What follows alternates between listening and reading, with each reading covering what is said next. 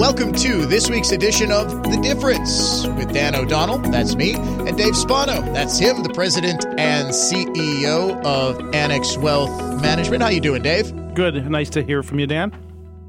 I'd say I was doing good too, but I'll be totally honest with you. A couple nights ago, took the family out for dinner, right? We go to a sushi place that we've been going forever. You know, I'm a Catholic, you're a Catholic. We got to eat fish on Fridays now because it's Lent. Do the kids eat sushi? They Wow. do. My Wow, cool. 11-year-old, huge fan of California rolls. My oldest is gluten-free, so we kind of have to massage that. He mostly eats the salad and soups. And my youngest, she's okay on sushi. But yeah, surprisingly, they do like sushi. So we go out. We've been going to this place forever. I mean, since we moved into our house 9 years ago, we've been going to this place. Normally, it'll cost us, because I gave up alcohol for Lent, so I didn't have one of those giant, An Irishman gave up alcohol. You do know it's St. Patrick's Day coming up. All right. giving myself a reprieve for St. Patrick's Day. Special dispensation on It is. St. I'm getting a Patrick's Day. papal dispensation for St. Patrick's Day. Do you know my name on St. Patrick's Day?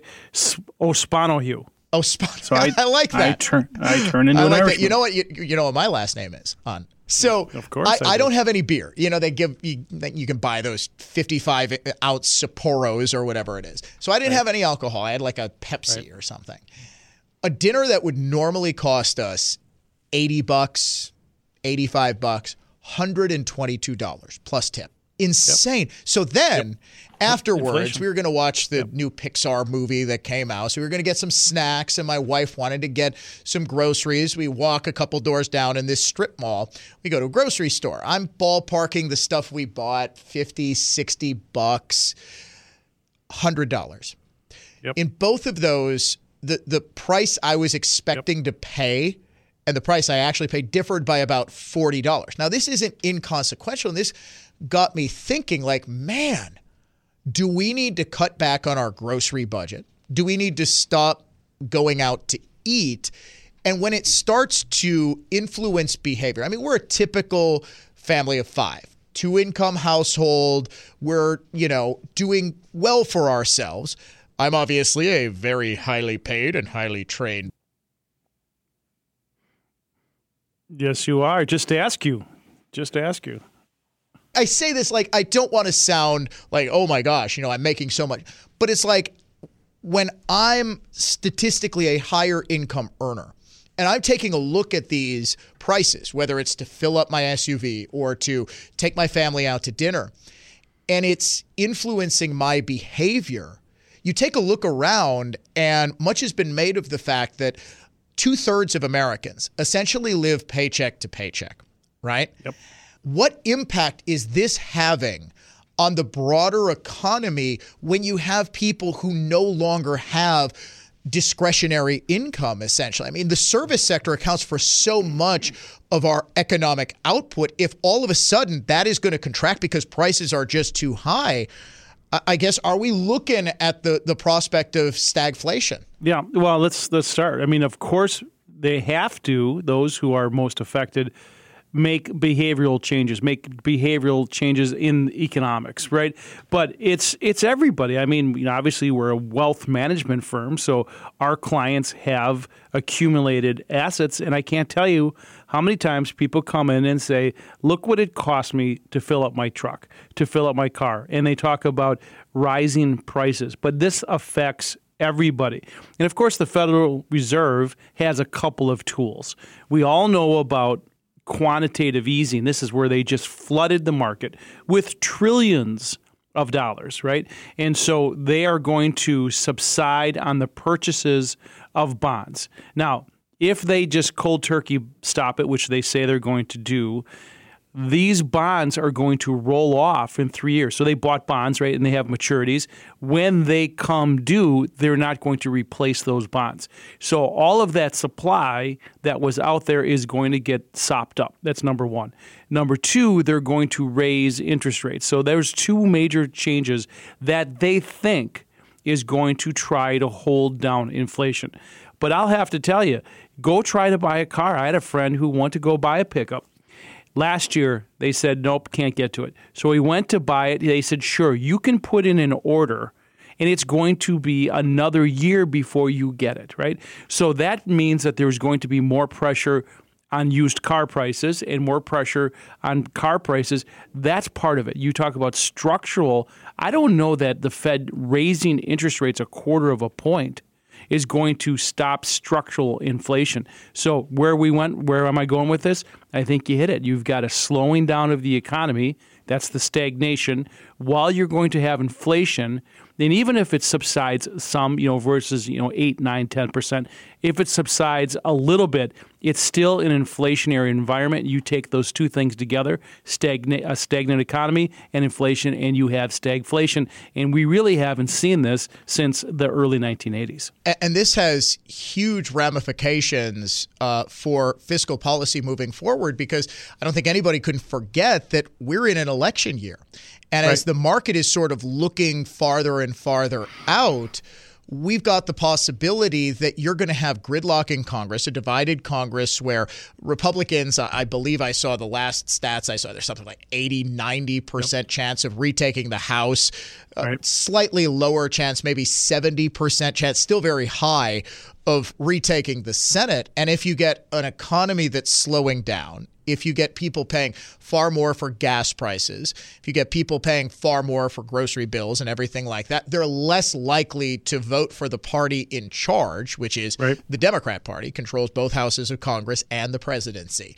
I mean, you could see then Republicans take the Senate, they take the House, they take a whole lot of governorships. In Wisconsin, we've got a very hotly contested governor's race that could swing towards Republicans. So you could see changes at the state level, for example.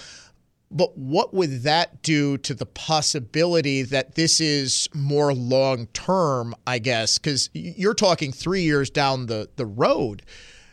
I'm not seeing an end to inflation is my point here. Yeah, I think it can subside though. Yeah, I mean and one of the reasons why it can subside, I'm not saying it's going back to where it was, 1 or 2%, but it can get off this, by the way, this report that came out last week where it said that inflation is 7.9% year over year did not include the spike in energy prices. Now, as we're talking about this, a week ago in pre-market activity, oil futures were trading at as much as $139. As we're talking about it today, they're at 100 and suggesting that it could go back down to 80 if you look out to future prices down the road. So if energy prices come back down, still higher, and it's still structural. Hopefully it's not at 10%, because as where we started this thing is a tax on everybody. And when you have less discretionary income, it really whacks those at the lower income scale harder. And by the way, you talked about Republicans and Democrats. If the Democrats think they're the party of the lower paid folks, boy, they're really going to get hit hard come November. Now, the market looks forward, Dan.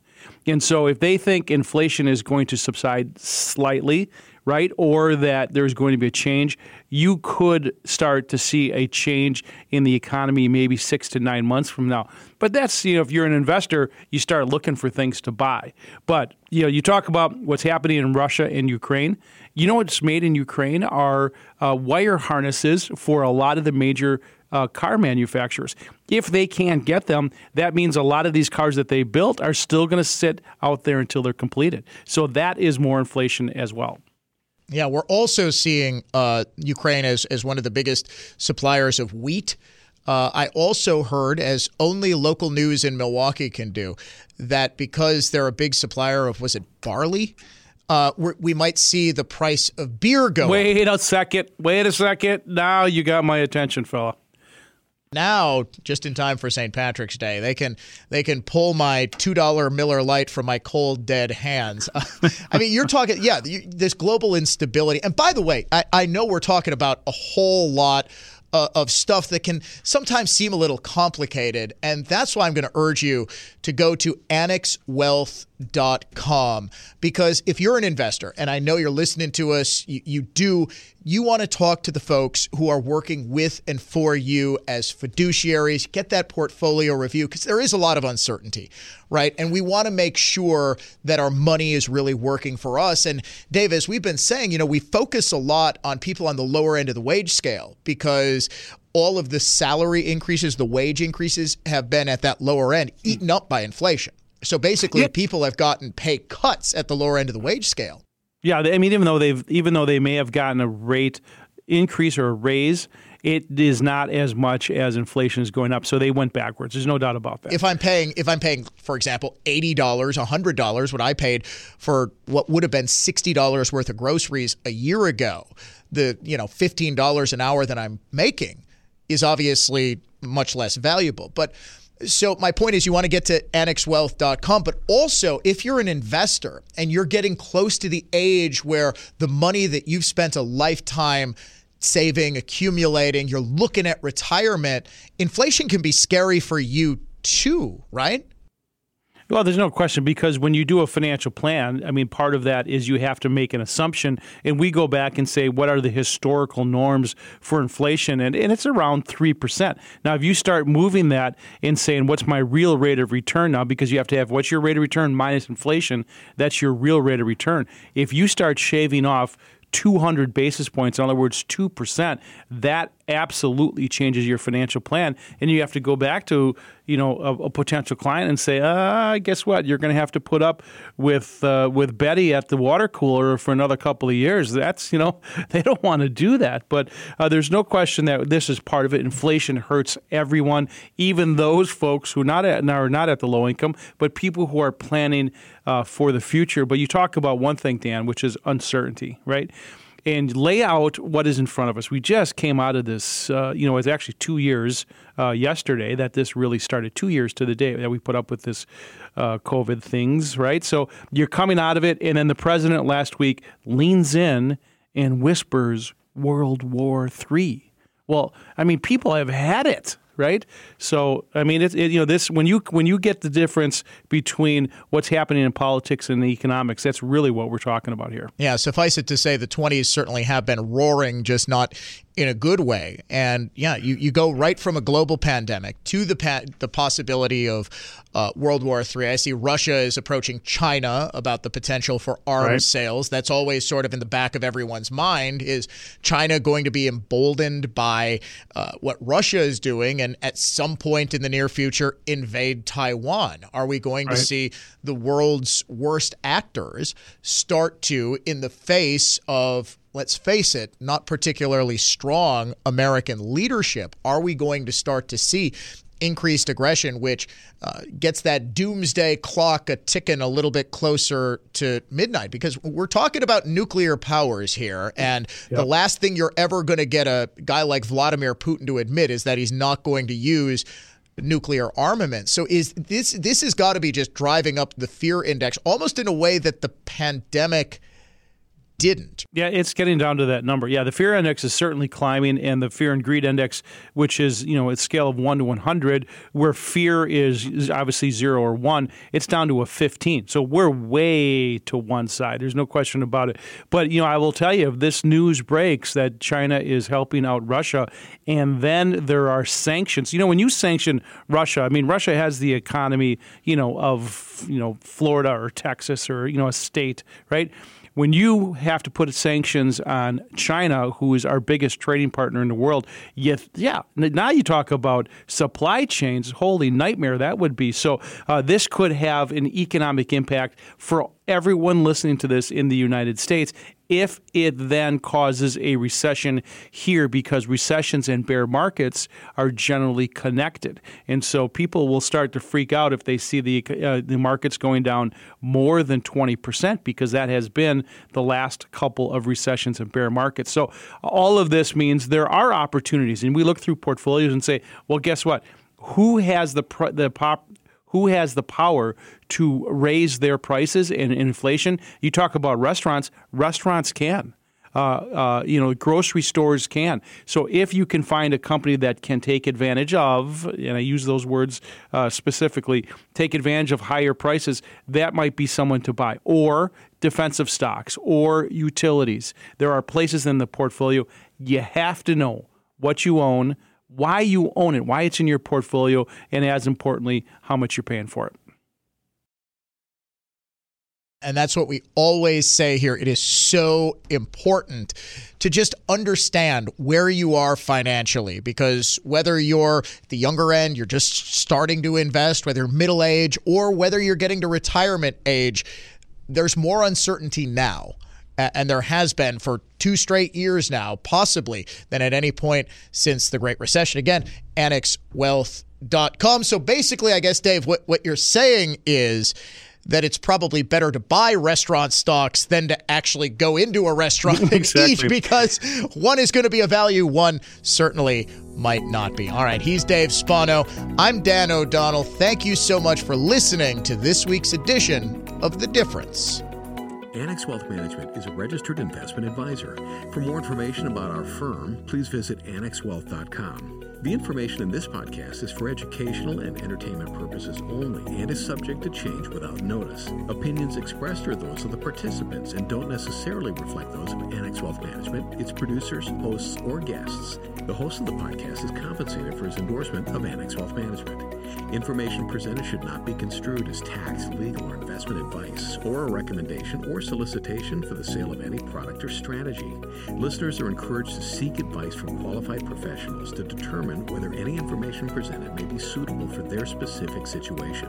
Investments involve risks. Neither Annex Wealth Management nor its podcast participants shall be liable for losses resulting from decisions based on information or viewpoints presented on this podcast.